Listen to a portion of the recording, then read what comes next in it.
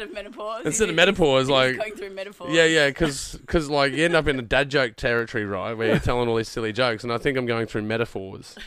But you're actually like Esky doesn't. But that actually happened. You're actually the metaphor man. Yeah, I'm known as I'm the metaphor man. He can't speak in straight talk. He's got to talk in metaphors the whole time. Yeah, you got heaps of him. You got a whole book of him. Yeah, man, I use them till the cows come home. I just can't stop. You got a whole Roscoe page of him. Yeah, I got.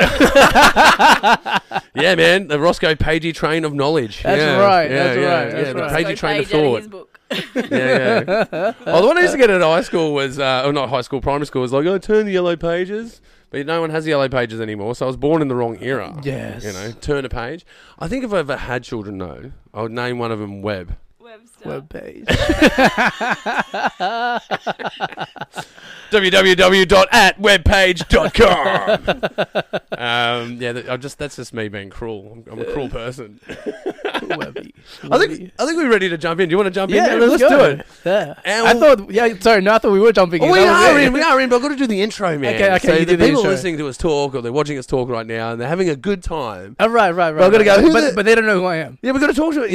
Or they might have read it in the comments, or it's on the thumbnail. Like they're reading it. Yeah, maybe they know. Your friends know it. Big shout out to Ian's friends. Yes, thank you. But I'll just do the intro. Let's do it. And welcome to the Pagey Train. Today I have in the studio with me Ian Esky, Ian Eskendor. Welcome to the show. Whoop, whoop. Thank you for having me. No problems, man. So now that we've riffed a little bit, let me just get right down into the origin story. Okay. Why rapping? What got you into rapping, man? Because Like, you've got some award-winning music there with an award-winning music clip shot by and directed by Vic Tran. Yes. You've got all this stuff going on. It's a lot of work. Yeah. What pushes you into that work? I started rapping. This is going to sound so cliche, and all my rapper friends laugh at me for this. Mm. But I started rapping because I saw Ja Rule, Nelly, and Eminem hit the top of the charts, and 8 Mile just came out, and I was like, oh, 8 Mile's a good movie, though. Look, it is a great movie. It's a great movie. But rappers, when they like, was that your influence? When they look at me, like, was that really what pushed No, this? Like, no. It was for me. Well, everyone has a different story. Yeah, right. And I grew up that time. Like, I loved, and I still love those artists. But then when I started getting more into hip hop is when I started getting into like the whole culture of it. So like back in the late 80s, early 90s, so like KRS-One, Big Daddy Kane, like Wu-Tang Clan, and then that's when I really fell in love with hip hop. But definitely I gotta give credit where credit is due. It was Ja Rule, Nelly, and Eminem. Yeah, but then I was discovering like Tupac and Biggie. Yeah. And then all the others. Yeah, it's just ridiculously amazing music. Oh yeah, incredible. It's just pristine. Incredible. I think is the word. Yeah. Yeah. I don't know, but is there a relationship with rapping and singing, and what did you have a point in the road where you go, do I want to sing or do I want to rap? Like, was there a moment like that, or you just knew I wanted to rap? I wanted to sing. Yeah. And then I couldn't sing. And then I was like, what's the next best thing that in my mind doesn't require so much discipline and effort? And then I chose rap, and then you realize, oh no, this can I swear? I don't fucking know. Can we fucking swear on this fucking show or what? You totally fucking can. Okay, it turns out we can totally fucking swear on this fucking show. Go right fucking ahead. All right. Well, then, and that's when I discovered, oh shit, rap does take fucking discipline and effort, just like everything else. Totally. Then, it's an art. It's an art. And everything else. But well, I chose that. For me, it was different. Like, I wanted to get into rapping, but I was terrible at rapping. So you did singing. Yeah. You know what? Singers tell me that all the time. But yeah, man. I wanted to be a rapper. But it just didn't work. It didn't work for me that way. I'm a heavy metal singer. There's no avoiding it. Yeah, I can't get out of it. That's what I am. And you got to own it. Yeah, totally. Yeah. It's just where my head's at. That's how I sing. I know I'm the guest here, but what kind of metal singer are you? Are you growling? Are you? Oh man, yeah, I know. Howls and screams. Long extended screams. Mad. I like doing transitions from clean to grit. Yeah. The grit in the middle, hard rock. Full on guttural vocals. I can do a little bit. Yeah. Crazy. You know what I find? I find the metal hardcore heavy metal audience is similar to the hip hop audience, where they love their music so much that they don't listen to anything else until you become mature and go, oh no, music is just music and we all love It's all kinds of everywhere. music. We should access it all. Yeah, but like when some of the audience members in those diehard, it's like they just listen to that and that's it. Dude, the amount of metal shows that I've done where I've got diehard metal fans in the show, it would be unusual to do a metal show without diehard metal fans. That'd be weird. Well, I mean... well, they always show up to swear in the same gear, man. It's always like denim vests with all their favourite bands on it. They've usually got hair down to their shoulders, usually got beards, several piercings, probably tattoos where people say you shouldn't get tattoos. But I think that... But I suppose that's the same as rapping, right? Same as hip-hop. There's people who love hip-hop who just love hip-hop. They just wear the baggy jeans. Yeah. And like, I don't know, or BKs or like Air Force Ones, whatever. Yeah, but that's it. There's a look. There's a look that you go for. Look. There's a look that you go for, and there's certainly a look that they go for when they're being a fan supporting artists. There's certainly a look that they go for. But I don't know. Like when I put on shows, I tried to put on like a lot of shows that I did when I was on other people's bills. I would be doing all the same metal. Like it would be one metal show after the next metal show after the next metal show. Like a metal act, I should say. Metal act, metal act, metal act, and they were all very similar on the same bandwidth. And when I tried to organise shows, it's not when I tried. When I did organise shows, I tried to get different bands. Because then you get different bands, you'll pull in more crowd rather than just pulling... And when you say different, you mean different genre? Not fully... But I was setting up a show last year with a band called Proxy Soma, so they rap and do metal. Okay. So like Limp Bizkit. Yeah, man. And then I'll put on a punk band, then put on a 80s metal band, and then put on a political heavy metal band, right? Yeah. So we'd have all these different bands on rather than just the same sort of bands. And how did it go? Awesome. Oh man, there you go. Because normally, you know what it's like when you do a show. When you start doing shows, right? It's all the girlfriends and friends. That's everyone at your show. That's the first shows you do is all the girlfriends and the friends and all the other performers. Yeah, there. That's basically the audience. And then you start to expand out of that. And my recommendation to people is if you're doing shows with 5 acts, try to make them different. Make them all different because then you'll invite different types of people and then they will go back to their friends and say, went to the show, man, and they put on a rap show, had a rap act, and then they put on this heavy metal guy, man. It was fucking insane. Wow. That's the effect you want to have. You don't just want to think about it as one band, one act. You want to think about it as a whole presentation. Yeah. And that's where you get more audience, I reckon. And how long have you been doing that for? 25 years, man. Yeah. And then you do... it's crazy because I feel like there's a similarity here where... Because I put on hip-hop shows and I also love film. And then I think that's a similar thing with you. Yeah, well, I was a musician before I was a filmmaker. Yeah. I was in my first heavy metal band at 19. Yeah. I was doing guttural vocals from about 16. Yeah. But I didn't perform in a show until I was 19. My first show was in Townsville in a band comp where all the surrounding towns came, and there was 300 people in that nightclub, and I was like the third act on. I remember being fucking terrified of my first show. It was like terrifying. Your first show is absolutely terrifying. That's a lot of people. But then I'm not just doing like a small intimate group. I'm doing like 300 people. Yeah. Fuck, man, I was peaked. And then I was hooked. Yeah. On that show, I was hooked. Oh, gosh. I was totally hooked. The feeling's amazing. And then people, especially when they enjoy your music and they're going along with it. Yeah. Wow, we can actually do this. This is good. Do you think that feeling, because I know what that is, that feeling of going on stage and killing it, can that be achieved by a filmmaker? That feeling? Yeah, totally. Is that when the screening happens? That's what I experienced. Yeah. Because you're talking about setting up shows. Yeah. And I started out as a guy that set up shows, and then when I started making film, I realised that there was no platform for film.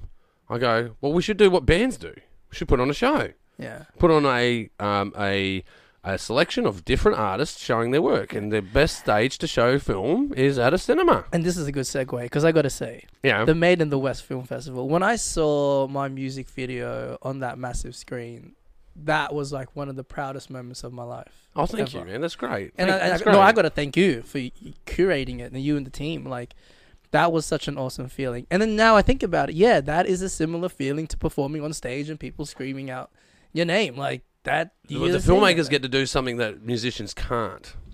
What's that? Okay, so musicians on stage and they're feeling the audience and as they're behind the fourth wall. But a filmmaker is on the side of the fourth wall. They're watching their own content too. Yeah. So they can then watch. They can watch people watching their content. As a musician, that's a difficult thing to achieve unless they're listening to your music on headphones, right? Yeah. But they get to what I've noticed out of filmmakers, they don't watch their movie. They watch the audience at Made in the West. Yeah, that's true. They watch because they want to know. That is so true. I was doing that. I was talking to Vic about that. We're like, when we watched, because that was a music video was screened at Blacktown Art Center, and then after it was screened, I looked at Vic, and then he was like, "Yo, did you see people's faces?" And I was like, "Yes, I was watching people's faces too, just checking reactions and stuff." When you're on stage, you're watching people's faces. There you go. That's the moment. That's the moment. Yeah, that's the moment, man. That's where that bridge is. But it's very similar. Like I've said this many times before. Like a lead singer is like a director. Mm-hmm. A lead guitarist is like a cinematographer. Yeah. Right? Because the guitarist is technically minded. Cinematographer, technically minded. The vocalist is a dreamer. I've got this idea for a song. This is the story, right? And I'm going to say these words and I'm going to evoke people this way. They're the dreamer. Yeah. And the guitarist is one, well, I'm the person actually writing this song. I'm shooting this film. It's a band. It's a band. Being in a film crew is a band. It's a band, bro.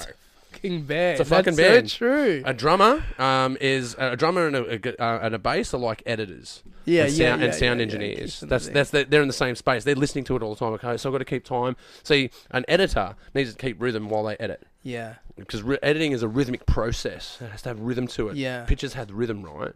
So an editor's a drummer. They're at the back and no one knows their name. This is big shout out to Rob. I love you, brother. Shout out to the drummers and the editors watching. Massive shout out. But it's true. That's the correlations that I've found being in both worlds. Yeah. Transferable skills. Totally. As all right. I recommend anyone start a band. Be as a part of a band because it teaches you how to run a business. Yes. It'll teach you how to deal with people. Yes. Different people because not everyone's nice. There's a whole bunch of fucking assholes out there, man. Yeah, even in your own band. Yes, I don't need to give anyone a shout out. They know who I'm fucking talking about. But you know that is so true. You have these moments, and that they are totally interchangeable. But I totally recommend people either start a film crew and make a movie, or start a band and make an album. Like that is if you do those two things, it doesn't matter what you do in the rest of your life. That will enhance your business acumen. That will enhance your ability to be a promoter. Because if you're in a band, you're a promoter as well. You've got to promote your music. Yeah. Who else is going to promote it? Exactly. Unless you pay someone. That's why I hated. That's why I hated being an artist. Because then the reality is you need to business. You need to promote. It's business, man. Yeah. You got to be a lawyer as well. Yeah, 100%. You got to be a lawyer. You got to know the law. Yeah. You got to be across so many. You got to be across so many disciplines to be an artist, man. You know, I wish someone really drilled that into my head when I was younger, chasing art. Because I chased art for art's sake. And then I never really... It's quite romantic. It's romantic. You got to do the same thing, bro. Yeah. But then it's like... I saw this meme recently. It was this guy... I mean, I don't know where it is, but the meme was before 30. He goes, I'm doing art for the love and romance. And then after 30, I need to make money off this art. Like, there's like... I'm starving. Yeah, I'm going to die of scurvy if I don't get an orange at some point. Exactly. You need to make money off it. And I think that's... I'm doing I get invited to do these talks at these like creative industry things, and there's young people attending all the time, and that's one of the things I say. It's like, yes, it's dreamy, and yes, it's beautiful as well, but the reality is, you want to make a living. If that's the goal, it's a business, man. It's a lot of work. 100%. It's a lot of work, man. Yeah. Like I was running as a musician. I ran a studio for 10 years, man. You know, it means we've got to run accounts. I've got to run a key system to make sure everyone can get access to the studio. Like, there's all these little things that have to happen. Who's building the poster for this show? Yeah. Oh, fuck, it's me. All right, I've got better do I remember starting out like 10 years ago when I was in a heavy metal band that we were putting around town, playing all these shows, and then Facebook came out. We were on MySpace at that point, I think. Got off MySpace and got onto Facebook, and all of a sudden I had to build all the posters because I couldn't just build a shitty flyer that we put on a telegraph pole. Yeah.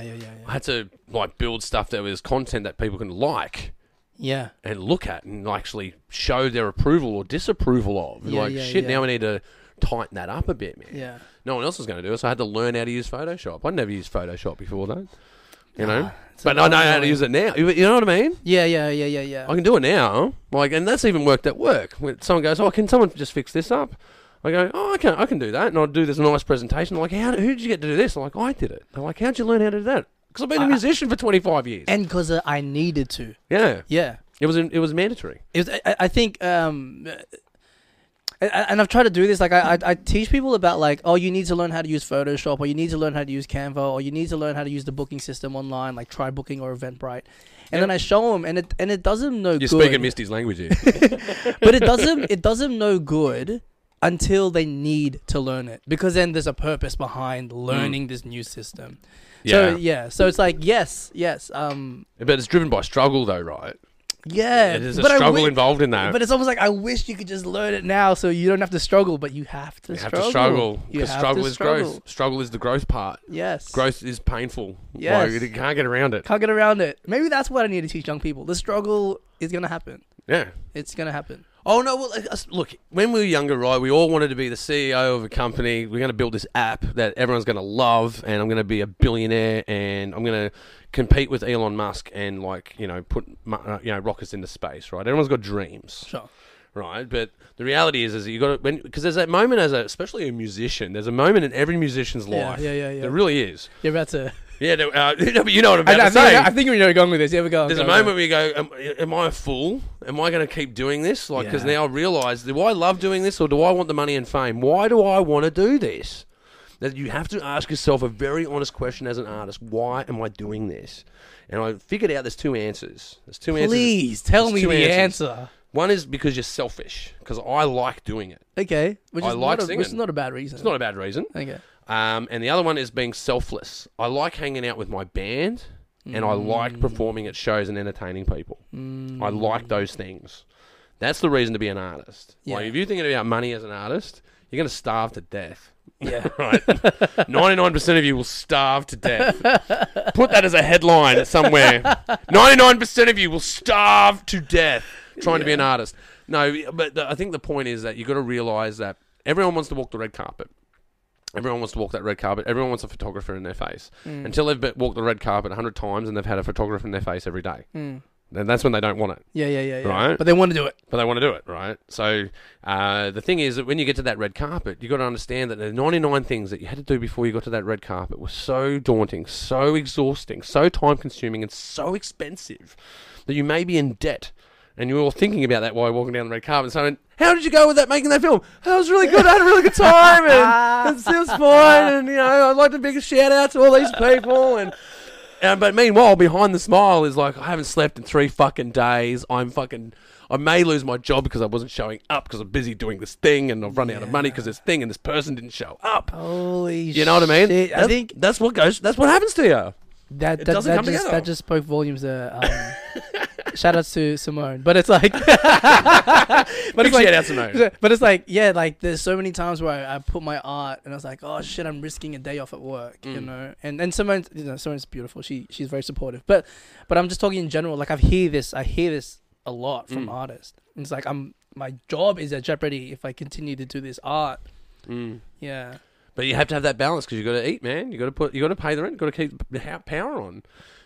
So yeah, you can find roles in life that will allow you to do more art, or you do less art, or you keep doing what you love, and at one point you realise, okay, I can see a ledge that I can jump to, because that's what we're all looking for, right? We're looking for that ledge. I'm prepared to take a risk and jump, but I need to see the ledge. Yeah. I can't jump without the ledge. So I need to see the ledge. But the problem is, right, most of the artists, ones that have made it, will tell you the same thing, man. You can't see the edge. You have to jump.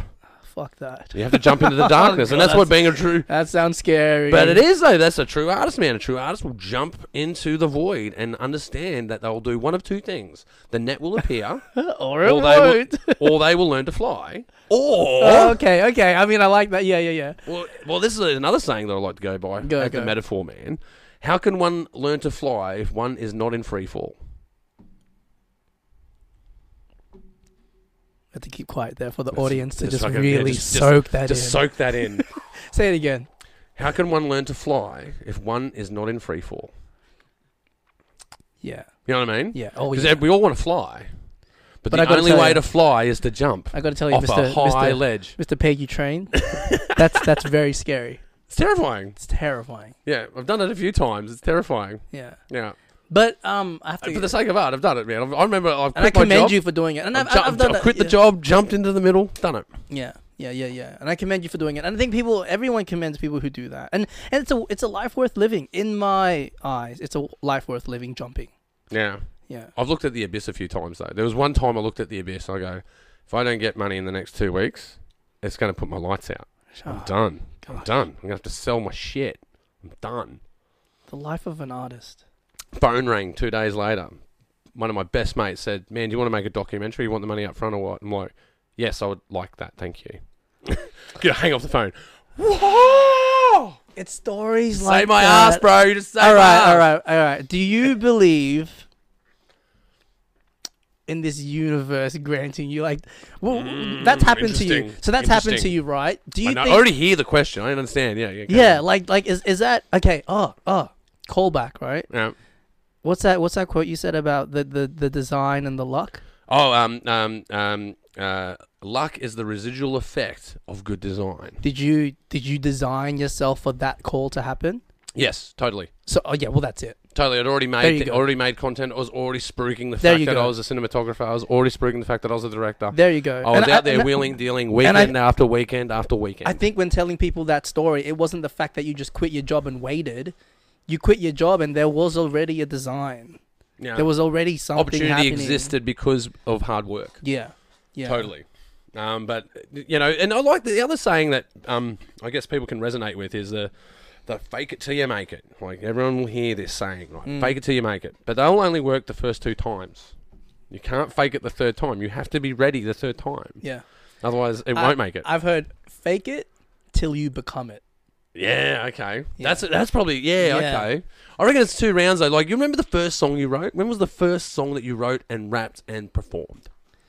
I was at Street University, the place that I work now. I was working with a mentor there, £6 shout outs. And he got me my first gig, $100 in an envelope. And You got paid for your first gig? I did. It was very, very special. That's awesome. I mean, I guess because it was through a youth center, but you know. You got fucking paid? That's amazing. And then it was at Granville, and he gave you the money, and he said, "Yeah," but I had to be used to. I think he set me up because I was expecting to get paid at all my gigs, but that's not the reality of performing. It's not. But I remember that very well. Yeah. Yeah. Okay. And how would you contrast the first song that you performed that was your original stuff compared to what you're doing now? Oh my God, I would delete everything that before. My friends are very supportive. They remind me every day of the first songs that I've made. Oh man, I think you should be nostalgic about it, man. I think that these things, we're not just we're here because of the path behind us, but we're also here because of the path ahead of us. Yeah. But that equation requires both parts of the path. Oh yeah, for sure. You know, like I was saying to Vic earlier, like I use a graffiti analogy to talk about this. Like a lot of people love like murals on walls, and they go, "That's beautiful graffiti." You know, I love graffiti like that. Then they'll go, "Oh, but when people tag trains, I hate that." And you got to understand that the dude tagging a train is the same guy. Speaking my language, bro. You got to be gritty. You got to be in the grit. You got to be in the. Flowers grow out of shit, man. That's what I'm trying to say. That's how it has to happen. I already know you get hip hop culture. Like that's the reason why we run graffiti workshops at the place that I work at. Is because exactly that idea. A lot of people like. They say when we're riding on the same train, they're like, "Oh, I hate that graffiti, but I love that graffiti," and it pisses me off. But I love that. Like that's exactly what I've been saying to people this whole time. Like you can't get to that without beautiful mural without the tags. And then they go, "Well, why can't they just tag somewhere else?" You go, "But do you understand the definition of graffiti? Right? There's a rebellious nature to graffiti. I don't know." Yeah. People are aware of that, but there certainly is a bit of a rebellious nature to graffiti, man. It is countercultural. It is totally about counterculture. Yeah. It is supposed to be in your face and it's supposed to offend you. Yes. It's supposed to do that. 100%. It's the design of it. Yeah. That's the point of it. I love that. So it's the same with like, you know, when I deal with punk bands or like heavy metal bands, man, they start out gritty, but then they get a bit of form and then it starts happening. That's why I always say hip hop is very similar to the punk movement or like the metal movement. It's all rebellious at its core. Yeah. Yeah, it certainly is a middle finger to the organisation. Really is. Because and we're talking about groups as well that probably have been I guess sidelined in society as well. And that's generally what it is. And people want a voice. And that voice comes through art. Yeah. But I think the interesting intersection for me is like, here we are, rapper, heavy metal singer, talking about film. You know what I mean? Yeah. That's where it gets cool. Because like these intersections and then understandings and similarities, but respect for our differences, man. That's why we're cool, is because it's different. Well, my question to you, and I have my own answer to this, why do you think you didn't do film first and then metal? Ooh. Life opportunities. It was about, when I was 20, it was 2000. It was the year 2000. And film wasn't as accessible as music. Music was very accessible. Even music was hard to record at that point. Like, to do a track back then on a low budget, we would use a tape deck, and we put a towel over the tape deck. Yeah. And then it would muffle the sounds, right? And then it evolved to the mini disc, and then we could, like, just use... I showed my mates, you can actually plug the headphones into the mic jack, and now it's a microphone. How about that, huh? Now we've got a room mic. Now we can record our sets and then practice. Because then we can then duplicate the discs, hand them out, put this in your car, listen to it on the way to practice if you're running late. There's your demos. Oh, well, I mean, there's rehearsal tapes and stuff. Yeah, but then do your rehearsal tapes and then go, okay, here's our EP, right? Let's practice the EP before we go to the studio and lay down $5,000 to go and do this, right? You know what I mean? So that became more... That was way faster to be accessible than film. Film didn't really start becoming accessible, I believe, until about 2005, 2006. Yeah. You would have had the camcorders, people doing camcorder sort of stuff, but it was still backyard tinkering. It wasn't what we get at Made in the West now. At Made in the West now, what we get is cinematic genius and cinematic beauty. Oh, yes. It is ridiculously good. Yeah. It is bullshit good. Like, when people come to it for the first time, they go, fuck me, I didn't know it was this good, man. Like, they are blown away by the content. Yeah. Before, like, you go back even 2012, when we were first starting out, we would have, like, 2 good films. And the rest were really gritty. 2012, 10 years ago. Yeah, yeah. The other films were the graffiti on the train, and 2 of them were murals. But now they're all murals. But you got to understand that the only reason that they're all murals now is because we allowed that graffiti to occur. Yeah, we allowed it to build. That's right. And we built it out of rebellion, right? So the only thing that is coinciding with that rebellious nature is the accessibility to film. Yeah. The idea of camera phones. There's even like you can make films with your phone, right? Yes. You couldn't do that in 2000. Yes. It wasn't accessible. It was too expensive. You had to become... You either were someone that had a scholarship in filmmaking, or you came from a family of filmmakers, so you're in a nepotistic situation, or you were in an affluent situation where you could afford to do film. Yeah. Yeah, you can do it. You can do micro budgets on film now. You couldn't do that before. She's saying that there's examples of it. There's exceptions to the rule. Don't get me wrong, but as a general broad brush, it's not accessible. It's a lot more expensive to make a film than an album. Totally. Yeah. Totally. Oh yeah. Depends what you're making. Depends on the album you're making. Depends on the film you're making. Yeah. But I see. But generally, yeah. Generally, yeah. There's always like for every rule, there's always an exception, right? But certainly, I would say as a broad brush comment is that film is way more accessible now than it was in the past. In the past, it was to get into music, all you had to do was buy a guitar. That's it. Like, you're in. And the camera and stuff. Yeah, but to do a film, you need camera, audio equipment. You need to organise actors, have a story. Like, there's more intersections going on. Yeah. But now as well, like, audiences weren't forgiving of of lower content quality back then. Now they are. They don't give a shit now. Like we're watching Johnny Is that Depp. a good thing or We're a watching bad Johnny thing? Depp and his ex-wife taking a crap in a bed, and we're going, "This is entertainment. Yeah, We love this." It's pretty entertaining. Yes, The way you described it was very Oh, entertaining. dude, I'm glued. I'm watching it every hour. I'm just saying our standards of quality of our quality of standards for content observation, like watching content, not to be too wordy about it, just watching shit, is way less before. But I think there's other interesting intersections though. Right, this is where it gets weird. This is one pattern I've noticed in filmmaking. Okay, go. When I was younger, subtitled films, that's a channel changer. No, the only reason you'd watch SBS in 1999 is because there was nudity in the film. Yes. It's the only reason. I grew up in that time. I was in high school. Yes. Hormones crazy. It's the only time. It was the only time you'd watch that channel. Yes. But it was a big shout out to Matthias actually. Matthias Bowler. He I think it was 2018 had a film that was in a foreign language with subtitles. I've seen it. Yeah. It's a beautiful film. Oh, gorgeous film. Yeah. Absolutely gorgeous film and a great story. Where was the country? Where was he? Chile. Chile. Yeah. And absolutely amazing film. What's and the name of the film? Just for people in case they don't. Campesinos. Yeah, check out. Yeah. It's out there. Go and check out Campesinos.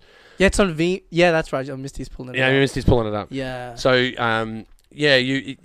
Campesinos is a subtitled film in a foreign language that won the glassware #1 prize at Made in the West. Right? Yeah. If you try to do that 5 years before, I don't think it would have worked. You got to start to think about why. And the same year, it was that film. What was that? It was a Korean film. Parasite. Parasite was also a subtitled film, the only subtitled film in history to win an Academy Award for the best film. The same. Why are subtitled films okay now and not before?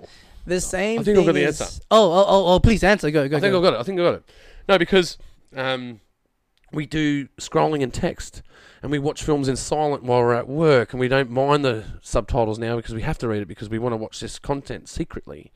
And we want to watch this content quietly, or we want to watch. We're more accustomed to reading content on an electronic device now than we were in 2000. The mindset has changed.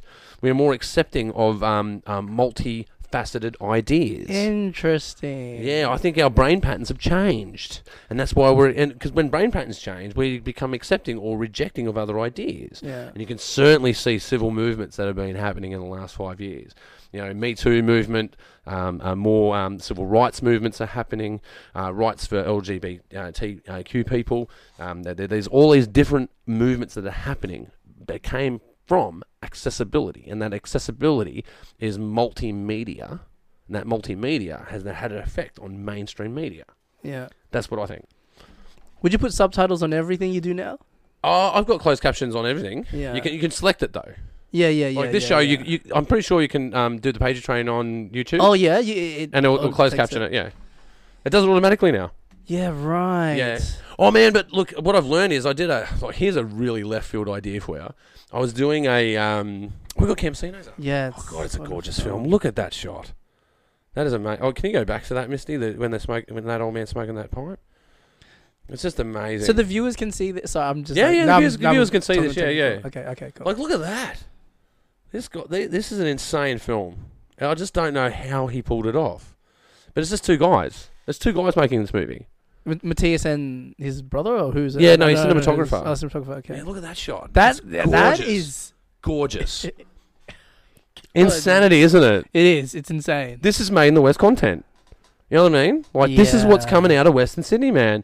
And you could put this film against other films in the same year, and they're very close. Like, the separation between the winner and the last person in the finals is not a big distance. No big difference. Nah, do you remember who was the second? I mean, there's no second. There was a runner-up, right? There's runner-up, yeah. Runner-up. Oh, we can look that up. Misty was runner-up for that year in Campesinos. Can you check that out for me? The particular year? Yeah.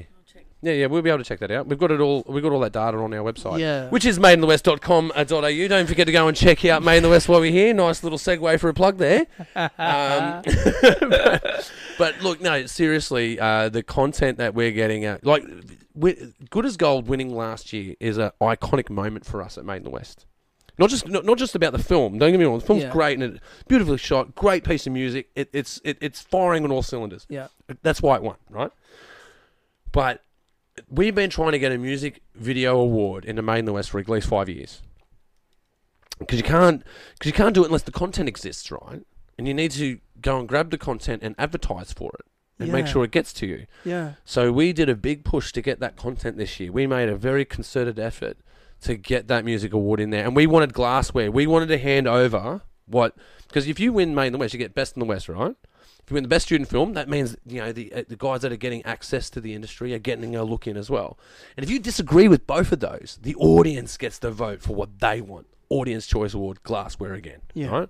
There's been 3 winners through Made in the West history that have gotten Audience Choice Award and Best in the West. Great. Right? They've pulled out both where they agreed with the judges. Right? That has happened. Last year, a student film, Best Student Film, won the Audience Choice Award. That's the first time that's ever happened. So a student film, like, think about that. That was Towelhead.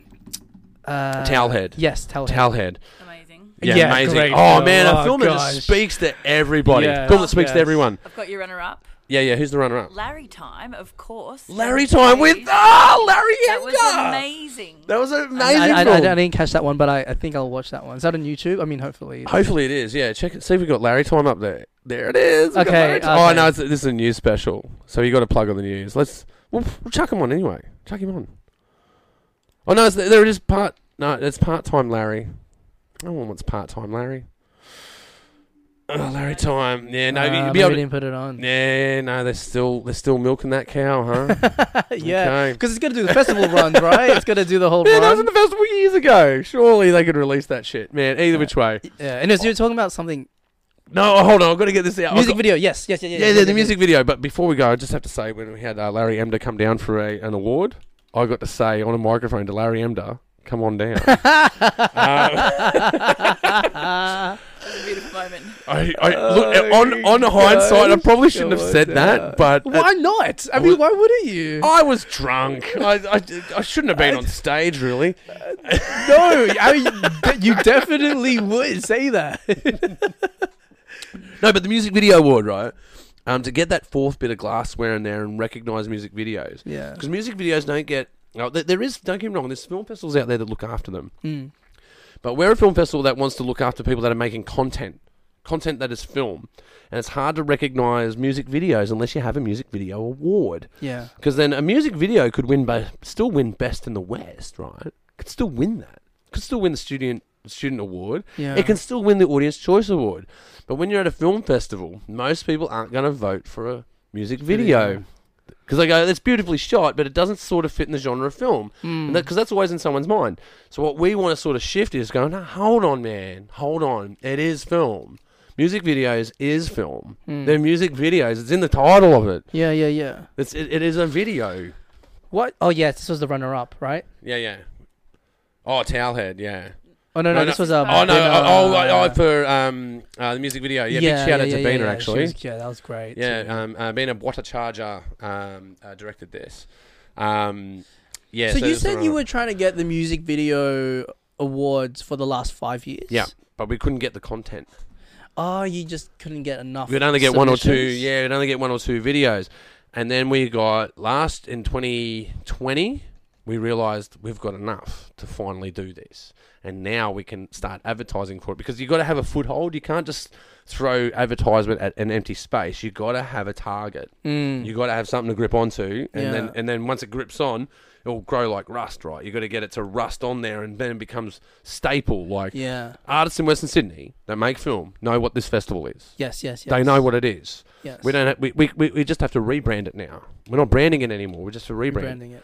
What we need to do now is get the mechanisms inside the festival branded, the music video, because what happens when I get a whole bunch of musicians in a room with a whole bunch of film directors? Bro, they work together. They work together. Yeah. Because after that was shot, a bunch of the film guys started like messaging. We started going back and forth. Exactly like, what right. can we work on? Like, Surely we can the work beauty, together. The beauty of Made in the West. We need to intersect those arts because that's what film is. That's what music is. It's intersection of art. Yeah. You bring these people together to make something. Because the problem is in Western Sydney, we're all in different postcodes, man. We're all separate and isolated. And what Made in the West does is erode those ideas of postcode. The idea of an LGA doesn't exist in Made in the West. Yeah. We're all from Western Sydney. Yeah. Yeah, and you figure out that line wherever you like. Like, it's very hard to... Like, if you're in the CBD and you walked west, you're now in Western Sydney. Yeah. Like, some people say Ashfield is west. Like, Ashfield is sure. west, man. Hey, you want to Totally submit is. something? Blue Mountains. Yeah. Western west. Sydney. Yeah. It is a region that has now got 2.5 million people in it. And that is now. As soon as that airport goes in, that's going to go up to 5 million people. Wow. It's going to be... It's going to... You're talking about Western Sydney? Yeah, Western Sydney's going to double in the next 10 years, man. Far out. It's going to be huge. The whole area from Sydney to Parramatta to here, to Sydney West, they're going to call it. City West. City West. Yeah, they're going to build a CBD around this damn airport, man. It's going to go bananas, man. They've got $100 billion going in this place, man. It's going to be huge. Where's the airport located? That's at About Bangarrabee? 5K, Badgerys Creek. Badgerys Creek, sorry. 5K's that way. Yeah. 5K's over that way. Incredible. So that is going to bring a whole bunch of business of all kinds, and people are going to need commercials made for their businesses. They're going to need jingles made for their businesses. Yeah, they're going to need practitioners to promote their business. They're going to need promoters to promote their business. Yeah. There's work for us out there, and it's coming, and we've got to get ready for it. And if we don't get these people into rooms to start talking and start solidifying our industry as a music and film industry, if we don't start doing that, someone else is going to steal our shit. Oh, yeah. They're going to come in and steal our shit. It's going to get outsourced or something. That's right. They're going to bring people, outsiders out. in. Do we want outsiders coming in, or do we want to be in our local area making art, getting paid for it? Exactly. Everyone knows the answer to that question. Yeah, It's a no-brainer. So we have to be engaged. Yeah. This is important. This is so important for us. Really is. Like, are you in these are you in the rooms when it happened? Are we influencing politicians? Oh God! Is this a misty question? No. Look, we try to get in as many meetings as we can, but I will say this: like, a lot of meetings we go to, I call them. I shouldn't say it, should I, Misty? I mean, definitely not. I won't say that. I'll call it something else. Definitely not. I'll tell you what I call it off air, but I'll give it. It's a drum beating situation. It's an opportunity, is what it is, Ross. No, well, we go to a lot of these meetings. We call them meetings, and the same people say the same things every year. We're going to bring more funding. We're going to do this, and we just don't see the results. Ross, maybe you're just tired of it. You're definitely tired of it. I call it funding acquisition fatigue. Which is that's a true thing. Yeah, man, it totally is. For a lot of artists, that is very true. Yeah, it's another way of saying that you're broke, but no, but it's also like funding acquisition fatigue. What are you trying to say? I've got no fucking money, bro. But I get it, because it's like artists go through this a lot, and I hear this a lot. It's like, yes, or you talk to Create New South. Oh, hold on. Maybe I shouldn't say the names. No, Create New South Wales. Yeah, we've talked to them plenty of times. But you Big talk shout to out them, to them a lot of times. Yeah, and I love them. They've done some good things. Australia Arts Council, all of them. It's like, yeah, when you talk to them, they're like, yeah, there's heaps of funding, just apply for it. And then it's like, how do we get that? As an artist, that's just, not new, but it's bureaucratically locked up. So I can tell you the caveats. On how to get in and out of these spaces, right? The biggest problem you run into is most of us operate on an ABN. Yeah. Right, to get paid as an artist, you're an ABN. Yeah. Yeah. ABNs don't get funding. You got to be proprietary limited to get funding. Right.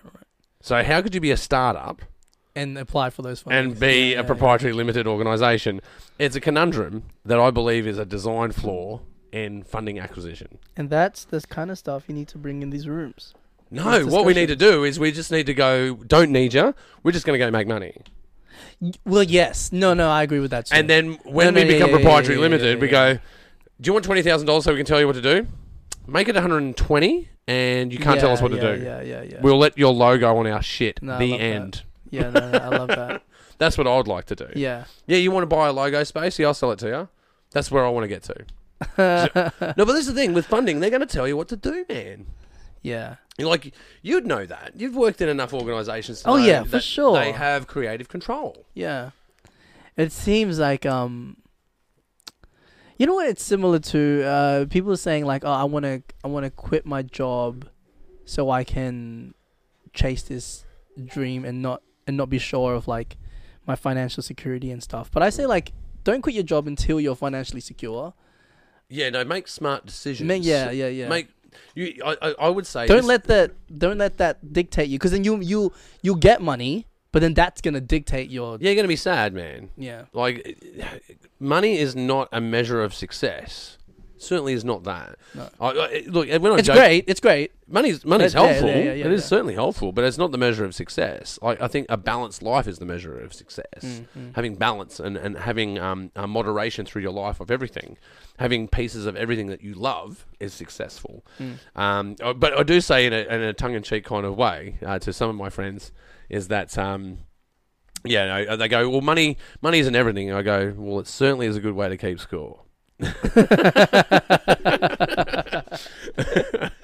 with that said, I don't believe money makes the world go round. I can prove that money doesn't make the world go round. Love makes the world go round. Mm-mm. I can prove it. Love and cooperation makes the world go round. And I can prove it really easily. Go. Okay. 7 people on the planet. Mm-hmm. Where'd they come from? I don't know. What do you mean? 7 billion people. Where'd they come from? Oh, you mean like from intercourse? Yeah. From their parents? Yeah. 2 people. Yeah. Go, I like you. You like me. Love and cooperation. Love and cooperation. I get you say. And then who raises those kids? The parents. The parents. Or they split up or whatever. Like, there's a whole bunch of different dynamics. I know exceptions to the rule. Yeah. But as a general broad brush comment, cooperation and love is required to make the world go round. Because without it, consciousness does not exist. Money does not make consciousness exist. Money is a residual effect of consciousness. Money's like time. It's just something that we deem, and it is. Like, time isn't actually real. Like, there isn't 24 hours in a day. Today there was 23 point so many hours. And tomorrow there may be 24 point so many hours, and they work it out at the end of the year. Every 4 years they go, we fuck it up, so we add a day. Yeah. All right? That's how flawed that is. That's a flawed system. Money and the economy, you can't say it's not a flawed system, because if it wasn't a flawed system, how come it crashes all the fucking time? Yeah. It's a flawed system, right? Yeah. To the time scale of this point, love and cooperation is not a flawed system. It's actually really successful. It is so successful, it's dangerous to us. Okay. My neck. All right then. On this point, how do you apply this to making films? Oh, look, I just do metaphors. I don't know what they mean, man. I think what that means is like, when an artist is like applying for funding, I think the question is, are you doing this because you saw the dollar value, or are you doing this because you can see that this particular organization can cooperate create this dream? I find those things to be chalk and cheese, because when you're talking to an accountant about passion, they don't give a shit. An accountant does not care about passion at all. They're not interested in passion. They're interested in one simple fact: it starts with a number and ends with a number. It's all an accountant will look at it as a number. And that's what someone that's looking after money and looking after coffers for funding delegation, they don't look at it that way. They don't look at social impact. They look at it as a number. And that's the problem. Those two languages aren't the same. Passion and numbers don't mix. Like, for instance, I like to put it in a political spectrum, right? People in wheelchairs, people that have a disability, need a bit of help from the taxpayer, right? Yeah. The NDIS. If you launch the NDIS based on numbers, it wouldn't get released. So it runs at a loss, right? Medicare runs at a loss, right? These things run at a loss, but they're not there for numbers. But the people who look after it are accountants. See the problem? So when you look at the aged care system and it's falling apart, the problem is it's run by accountants. It's not, because if it was run by passionate people, it wouldn't be a problem. But there would be an economic problem because they don't think about numbers. Yeah. So you can't have both. So I'm not saying that one fits the other and one's better than the other. I'm just saying that they're in conflict. Those two ideologies. Yeah. But NDIS is still running. Medicare is still going, and because people pushed it and made it happen. Yeah. People push for it to make it happen, and that's the same with art, man. If you want to look at art, people got to push to make it happen. And here's the stranger thing: to look at art and numbers, when you zoom out far enough on the art production, and you zoom out far enough, it actually creates employment. So this is why, if you want to go for funding, what you need to do is look at quantifiable data. You need to be able to quantify what your art does. Yeah. So if you make a film, you don't want to tell them what the film's about. Like, that's the secondary thing that you're telling them about. Yeah. When I make this movie, I'm going to employ 100 people, and I'm going to pay them this much.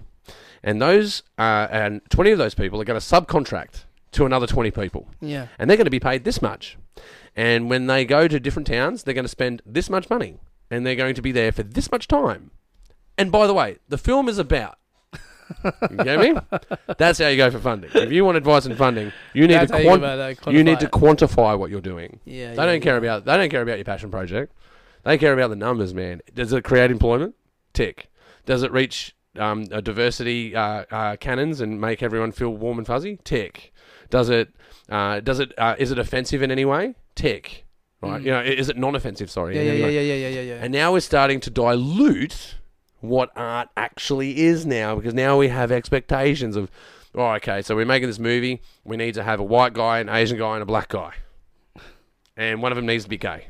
Oh, goodness. Well, we need to write the movie around that. I admire the intention, but that's very difficult. Yeah, the intention's one. Yeah, that's totally cool. Yeah. But a big shout out to Von, actually. Von Potiak is a previous winner of May in the West. Big love for Von, by the way. Yeah, Von is fantastic, man. He put me onto this idea, and it goes, it's not about diversity, bro. It's about inclusivity, and they are different. Yeah. They're totally different.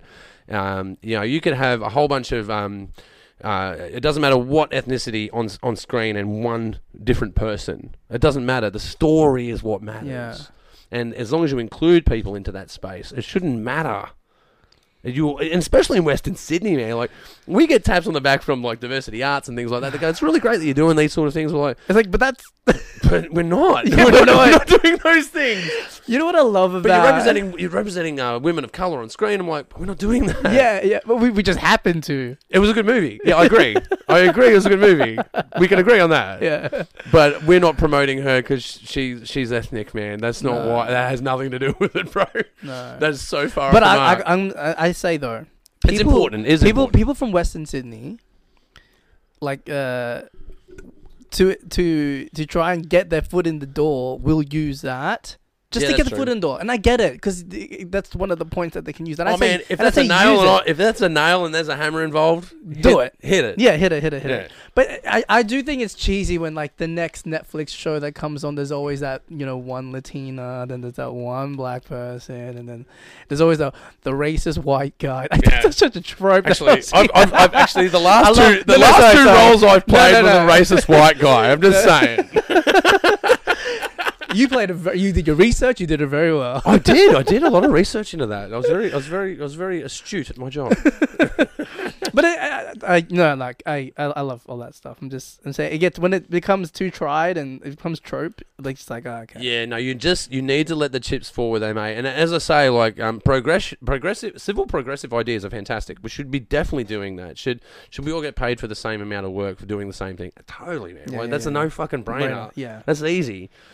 Is there such thing as privilege versus this, that, and the other? Well, there's exceptions to the rules. In some cases, yes. In other cases, no. Depends what you're talking about, where privilege exists. But privilege is transferable in many situations across many different scenarios, man. It is not you can't blanket what that is.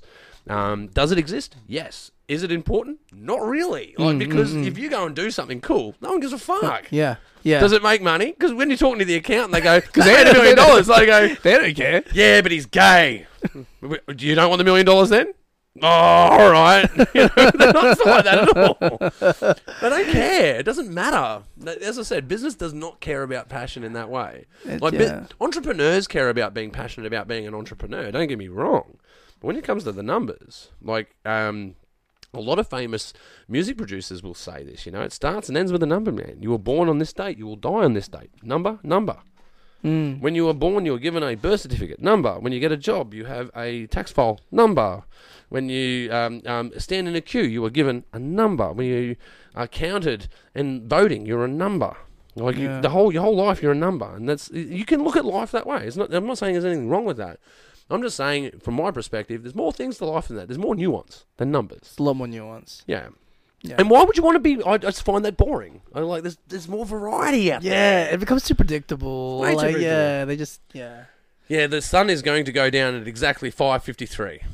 Okay, well, I said about 6-ish, but, you know, I was there for the photo, and I got a great shot of it, so, you know what I mean? I'd rather 6-ish. I'd rather come around 6-ish. Yeah, totally. Absolutely.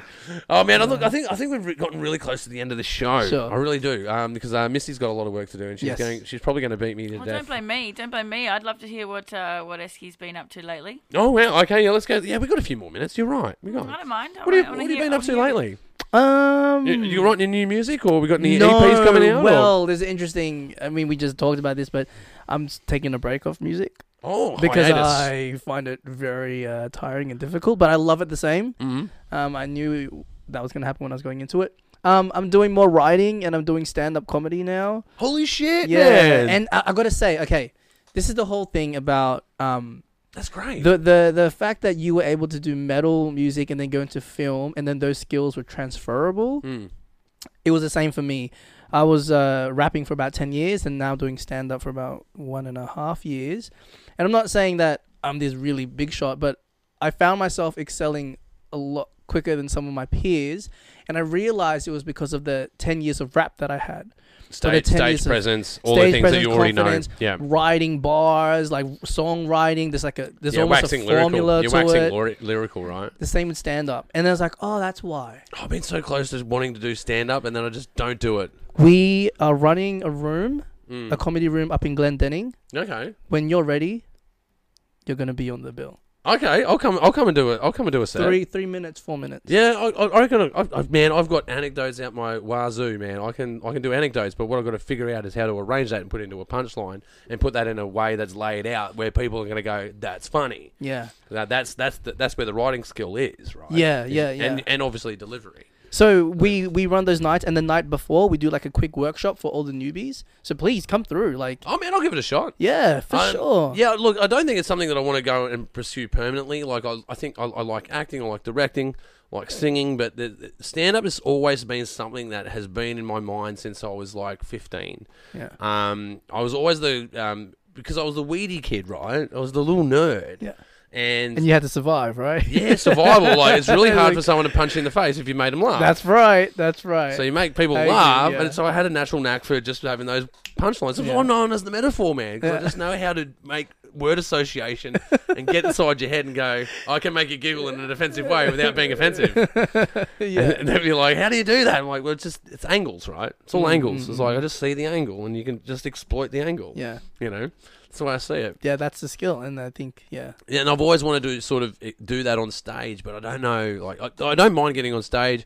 I don't mind the idea of totally, like, fucking it up and having people boo me. I can handle that. Been through that before. We're trying to be the first comedy room where we encourage booing. Now, that sounds as evil as it does sound, but it's about the room. It's about the comfortability, confidence. Yeah, but as well, you got to gauge the work, right? So when you're on stage and you're singing heavy metal, you know if people like your shit or not because they're up the front moshing, right? They're engaged in your music. Yeah. If they're not engaged in music, they kind of might like it, or they might not like it. Yeah, you know? I think comedy. I've seen some of the comedy rooms. I think some of them are too safe, in my opinion. I'm a pretty controversial person, though. Like, I say some pretty caustic fucking things, man. But look, if you're gonna say it, if you're gonna say it, then say it. But understand that there's repercussions. Yeah, I wouldn't want to. What am I trying to say here? If I was going to say something and do it as an act to make people laugh. That's the objective. If that's a bit, I wouldn't go in there to go, I'm going to go in there because I'm going to say this offensive thing that's going to make half the people laugh and half the people leave. Yeah, I know what you mean. I'm not going to do that. There's no tact in that. There's no like. Yeah, there's no real. You're just saying something offensive on stage. That's it, right? It's a bit of a blunt instrument, right? Yeah. Don't get me wrong. Totally happy being offensive. Totally happy doing that. Been that plenty of times in my life. There's that line, eh? But I don't know. Look, there's this big shout out to the Bin Chickens. Actually, we have this thing at this pub that I go to. Okay. When we have a newbie show up, because we're the popular group in the pub, right? We're the popular guys. We make all the noise. What's the pub? The Red Cow. Oh, the Red Cow. Yes, the Red Cow. So you'll know us at the Red Cow. The Red Cow. I love the Red Cow. So we go to the Red Cow, and there's a few popular groups there, and I like, we're a geeky group there that makes a bit of noise. And when someone else sits down, because there's always a newbie, and you can see people cruising for friends. You ever see that in a pub where people are like, I'm lonely and I'm cruising for friends. And you see them walking around. There's all kinds of people that will do that. Multiple ages, multiple backgrounds doing this sort of thing. Okay. And then they'll sit down and I'll look at some of my friends and go, he's 3 minutes. He will leave in 3 minutes. You know. I know. He won't be able to. This guy that just sat down, because we can talk. I've known these guys for so long, and we know each other so well that I can talk to them in a clandestine sort of secretive way and go 3 minutes. Now they'll know what I mean. They go, okay, and that's kind of eggs each other on, going, right, how offensive can we be to make this person fuck off or stay? Okay. They either do one or two things. And you sort of bet on. Yeah, 9 times out of 10 they fuck off. Like they won't, because like. It's easy to throw shit on someone. You know what I mean? It's easy to bag someone out. Right? And we'll start out nice. It always starts out nice.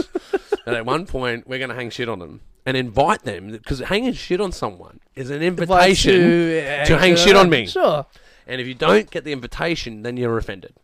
Right. That's how we look at it. If I offend you, like if I'm trying to offend you, and I'm having a go at either your looks or whatever it is, right? Whatever grip hold I can get hold of and exploit it, and if you can't handle it, you'll walk away. But if you can handle it, you go, I'm going to counter that with nice hat, fuckwit. You know what I mean? And sometimes as people sit down and go, ooh, a stayer. Ooh, I think we got a stayer. And it's always great seeing those people. When you meet a stayer, man, it's a solar eclipse when you see a stayer, man. It's fucking rare when you see a stayer, because there's some stayers who go, oh, they're a half stayer, because you can have a half stayer. They go, this is the only time they're going to be in this pub, and they'll never come back again. Yeah. They manage to stick around for the next 4 hours of debaucherous beer drinking and surly swearing and offensive jokes and terrible language. And some people come back, and they end up being. Then they become a prospect. We go, they're a prospect bin chicken. There's a whole ranking. There is, man. Well, I'm the vice president. I'm pretty sure I'm the vice president. And I think I was also called the Red Cow mascot the other day. I was called the Red Cow mascot. I'm like, I don't know what I fucking think of that. I'm a little bit offended. I might not go back.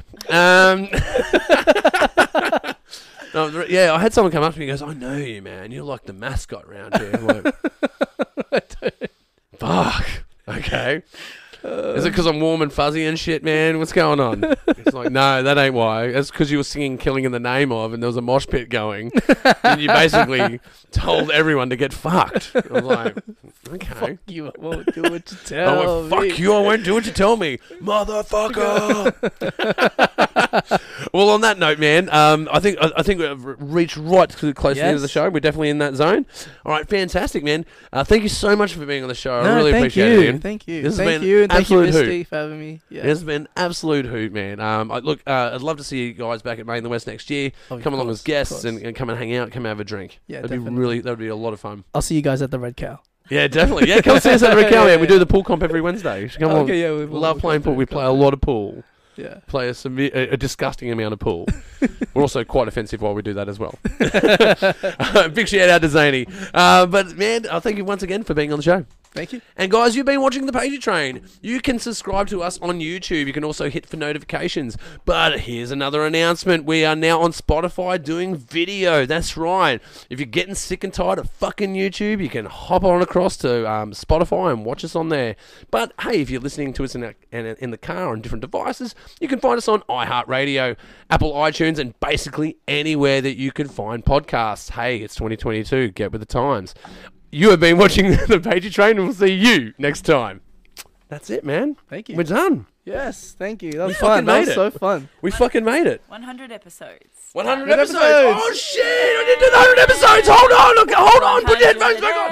Episodes. I can't believe it. No, we're back. We're back. We'll do the sign off again in a second. This has been the 100th fucking episode. I've got a big shout out to all of my fans out there. We've passed over 30,000 downloads. It is insane. Wow. I hope we pick it up more. Spotify is really picking up because now we've got this video widget going on, which is absolutely fantastic. But yeah, man, you're on the 100th show. I didn't even realise. You know what? You need a special guest like me to be on the 100th episode of... Oh, I feel really bad because I told Chad last week. Oh no! You promised someone the 100th episode. Man, he's in a punk band and he's going to come on. No. I'm like, he's on the 100th episode. But then we did this one. I thought, oh shit, because he's next on Thursday. But it got worse because now I've got another podcast on Monday. I'm like, oh shit, now I've got to tell Ben that he's not the 100th episode. But yeah, no. Oh gosh. But look, let me take this opportunity to thank my beautiful wife, Misty. She's been supportive of the show for the last 5 years now. Which has been absolutely fantastic. And obviously a big shout out to Wade. And another big shout out to one of my other producers that I'd like to get back on the show at some point, Nathan, who's doing his own podcast, which is Not So Secret Dad Business. So I'd like to reconnect with him and get him back on the show so he can promote that. And so just a big thank you to the Pagey Train team and everyone that supports me, and it's certainly the listeners. There's no way I can do this without you guys. And you guys have been really supportive, and yeah, I just hope it grows from here, and I hope that it just gets better and better, and it really is, and I'm really having a good time doing it. It's something that I really enjoy doing, and I learn so much, and I get to fun. Yeah, and I get to talk to a lot of people and have a good time, right? Yeah. You had a good time, yeah, I did. Had a great time. All right, for my second sign off, you've been watching the Pagey Train, and you know where to find us. And basically, check us out on Spotify. But if you're on YouTube, subscribe and flick us an iHeartRadio one once in a while. Do the right thing. Just subscribe. You've been watching the Pagey Train, and we'll see you next time. Now we're certainly done. We're definitely done this time. Woo!